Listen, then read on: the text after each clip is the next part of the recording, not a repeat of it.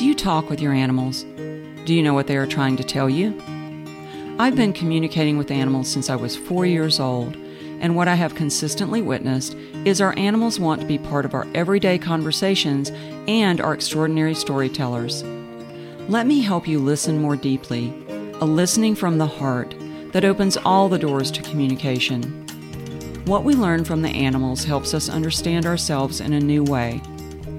On this episode, we take a look at animals in spirit, what happens beyond death from the animal's perspective, and we uncover the ways our pets in spirit communicate with us, as well as help us learn to recognize the subtle signs signifying that they are always with us.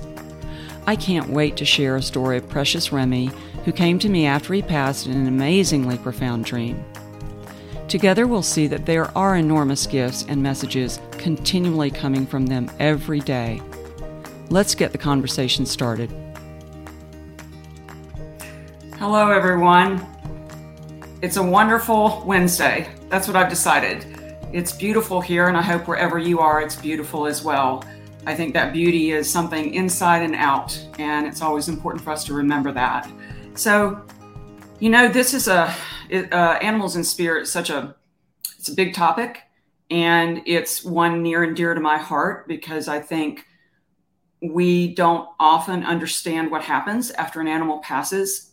We wonder, do they see and hear us? Can we see and hear them? There are so many questions, and we can feel so cut off.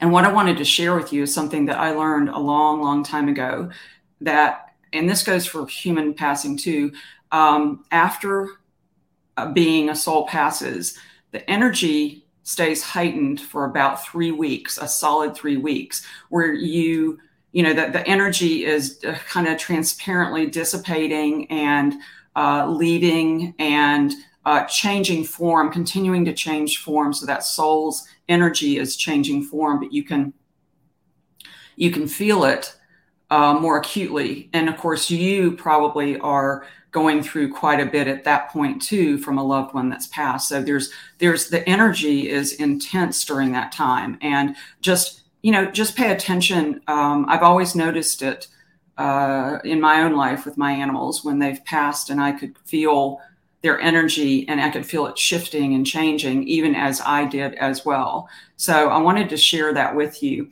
And then also I, in preparation for the show, and this is so interesting because I opened this book, had guided to share from this book. And so I opened up to a page, and interestingly enough, it's called Animals in the Afterlife, and it's by Kim Sheridan. And so when I opened it up, it was straight to an interview that was from, I guess Kim did, of Sharon Callahan. And Sharon Callahan was actually a mentor of mine. And the whole way I found Sharon was amazing. And I've known her for over, 15 years. And she came in right before. It's just amazing how animals and humans and support or guides come in right before things. And I met her in July of 2004, and then my sister passed in December of 2004. So she was already actually in place to help me through what would then become quite a growth and learning over the many, many years that ensued. But she taught me a lot, and I really appreciate this. So what I wanted to share, she had a near-death experience. She also had lots of different things happen to her. Her daughter disappeared when she was 25, and she never found her. So Sharon has had quite a life and has had to really dig deep and learn her own self, try to understand everything. So I wanted to read a portion that is just amazing. So she said after her near death, "My very first thought was, am I in heaven? When I thought that thought, the animals answered me telepathically and said, 'No, you are not in heaven. You can't go that far. You're going to have to go back.' What the animals in this place told me was that it was the place where the blueprints for everything were kept. The blueprints of the earth and the different habitats on the earth, blueprints that different people make for themselves before they come to earth. We all make a plan. We all make a blueprint for ourselves before we come. The animals in this place were guardians of the blueprints. this is an example of the fact that there are all kinds of jobs or assignments that one can have on the other side, whether you're an animal or human. These animal souls in particular, in this particular place, were there to guard the blueprint for things. They were like the guardians of the earth. When I had my near-death experience, one of the things the animals told me was that many of them were able to see the divine blueprint for their human companion. They were able to see things about the person's life purpose that they had forgotten. What I find a lot in my readings with animals now is that they have things to tell their people about what they should do about aligning their life more directly with their own divine blueprint and their own divine purpose. Often after an animal dies, it will tell me that they have actually gone to the place where those blueprints are kept to look at their person's blueprint so that they can begin to give that person information so their person can bring their lives more directly in alignment with it. The level of information that the animals have for us is just absolutely extraordinary. They can't tell us everything, even when they can see everything, because part of the reason we come here is to discover things about ourselves. If we could know everything, there wouldn't be any reason for us to come in the first place. The animals often are our guides. They're our spiritual guides, and they continue that work after their deaths. They can often guide us in ways that make it easier for us to uncover what our own purpose is. The level of information and help that they have for us is beyond what most people can imagine.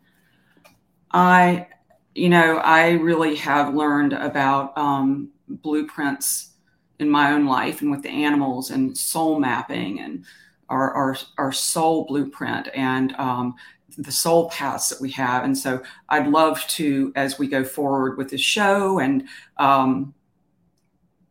as we learn together, share what I have learned so that then you can take it in your own life and apply it with your animals. What I have always said is, and I know this to be true for my own life, is we hold the history. We hold the history for a being when they pass. Like we're the ones that stay, and we carry that history and the energy of that being forward. I remember when my mother passed, I had this really strong realization that she held my history, and there was nobody in the world that would remember what she knew about me. So that piece felt gone. So for us with our animals, even as they pass and we go through the metamorphosis and the change that we do, it's really important to know that piece, that connection's energetic, that history is still there. It can't be broken. It can't be changed. You can't undo holding the history of someone. And I always hope that helps people realize, as it seems like that connection's been broken, it hasn't at all been broken at all. And so after an animal or being, any kind of being passes, human, animal, no difference, we're all spirit. A lot of times they will have signs and messages that they send. So, it's amazing that how many ways they come through. And I personally had something happen, and I shared this, I think, last year. But I have, thankfully, lots of new people. So if you've heard this before, my apology. It's about my dog, Katie. And I know you've heard me talk about her before. She actually was my shadow as well and was my gatekeeper. She was my soul sister. You name it, Katie was. And she passed in 2019, July 26, 2019. Actually, Nanette, I think that's your birthday. But at any rate, it was really hard for me. And this past October, I was visiting my son, and we had gone to Vail.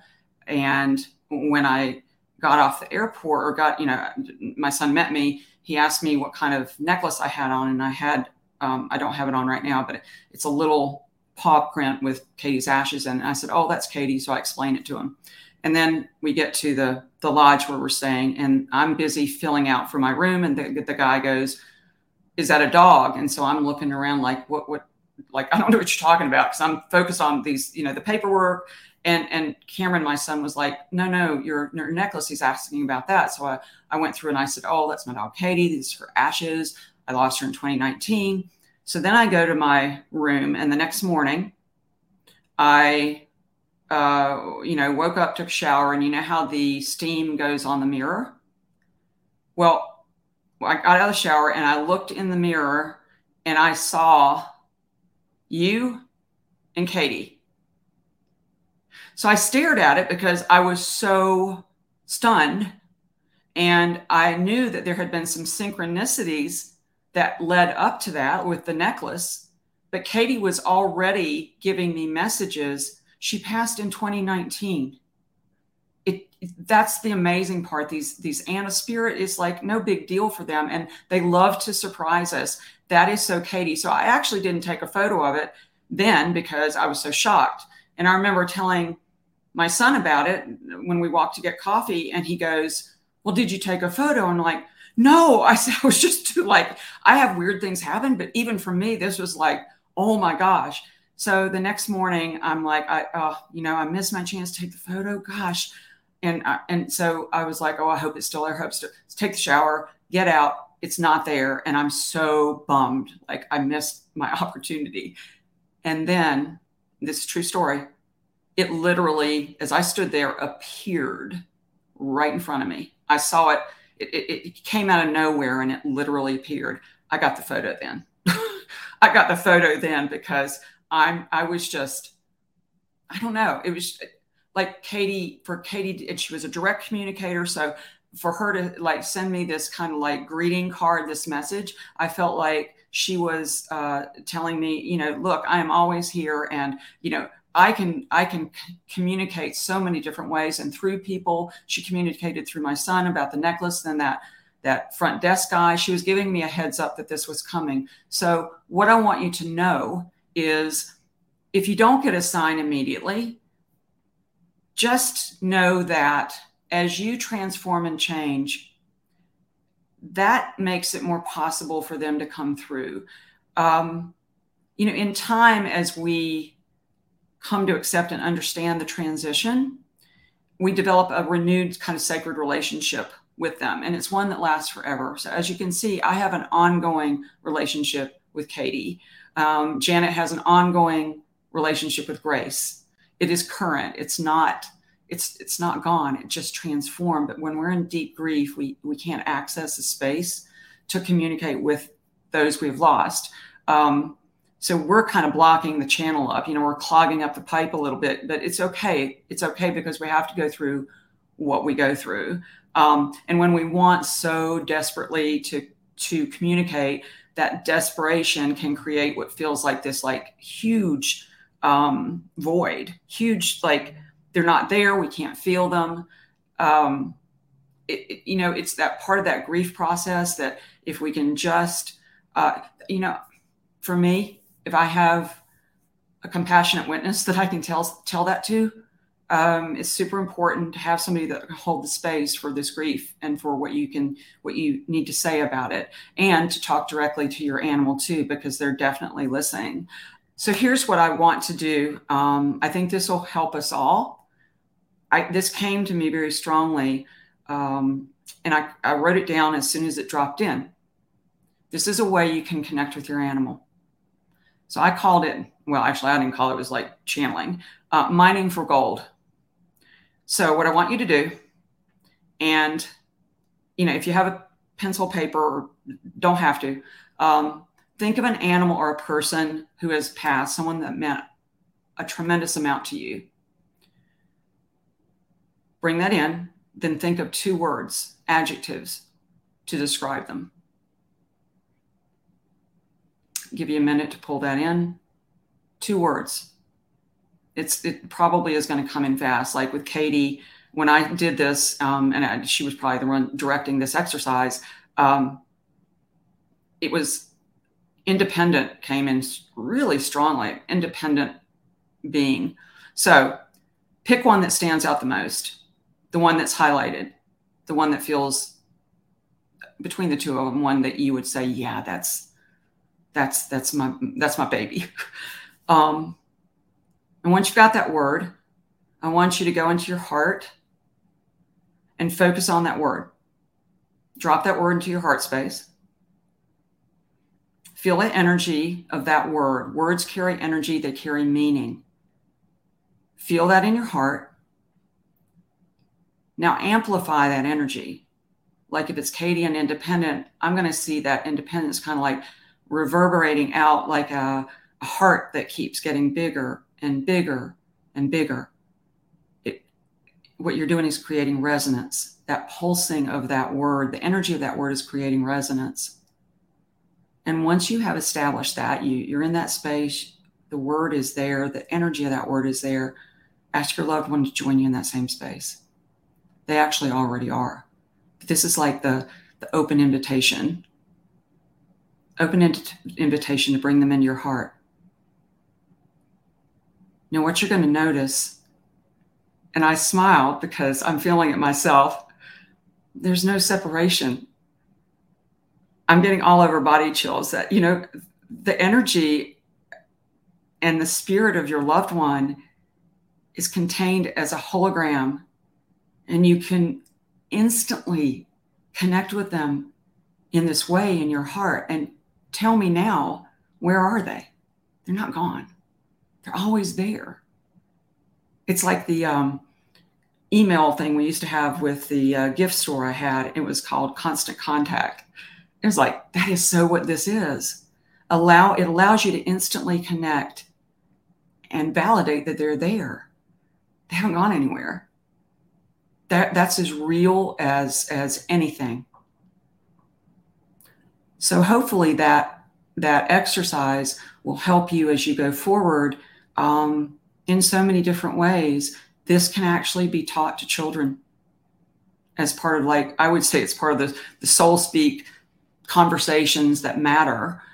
This is a good exercise to be able to help children drop into their heart, find out what that feels like. So it's important to note that if we feel like we've been left behind, you got to understand we need to be here or we would have gone too. It's important to respect that our departed loved ones have their own soul path too. They're still connected with us regardless of form.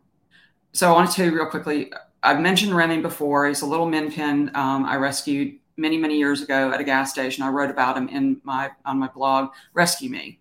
Remy was a pretty amazing, amazing dog. First of all, he came to me on the wings of angels, just saying. Amazing entry into my life. And then when he passed, he was sick. He had kidney issues. He came to me in a dream several months after he passed. And it was an amazing dream because it was such a clear teaching and a signal. So in the dream, I'm standing looking across at a building, and there's grass between me and the building. Underneath the overhang of that building, there are beds. And there are beds like what Remy used to sleep in front of the fireplace. It was like his favorite place to be ever. So in all the beds were empty except for one, and it had Remy's body in it. And so Remy had at that point jumped up in my arms at the beginning of the dream, and he was like so vibrant, and he was just, I'm picturing, like I can feel him right now. He was just so alive. And I was like, it's so good to see you, Remy. I'm so happy. And like, wow, you look really good and you feel good. And my whole vibration just went, I was so amazed. And that's when he turned my eye across to the building and his body. And he made me focus there. And it was such a contrast because here was Remy's body. And it was clearly a sick body, and it was the body that had passed. But here was Remy. And he was saying to me, hey, that's not who I am. He actually felt very disconnected from that body. He was like, that's not who I am at all. This is who I am. And he drew my attention back as I was holding him to show how vibrant he was. So that's what I'm saying. And that's why I wanted to share this story with you is they actually are in such a light space compared to our heaviness that they want you to, they're wanting to connect, they're wanting to communicate. And it's just a matter of us kind of like getting our vibration in the same space that they are in. And in dreams, it's easier to do that. That's not just my story. That's a teaching story for everybody. I really feel like it's meant to be shared because he viscerally and literally gave me the feeling of what that meant. So hopefully, you can take some of this and, use parts of what I have experienced in my life to go forward into your own. Well, I can't believe we're out of time. Oh my goodness. I could go on and on with you. I so appreciate you joining me from far and wide. You honor the animals. You honor me. Appreciate you all. Thank you so much. And let's keep the conversations going, the ones that matter the most. You've been listening to Tammy's Soul Speak for Animals podcast. Remember to subscribe to my YouTube channel, Tammy's Soul Speak for Animals, and like my Facebook page, Soul Speak with Tammy Hendricks. And if you want a private session, please visit my website at tammyhendricks.com. Thank you for joining me as we change the way we communicate with animals and each other, one conversation at a time.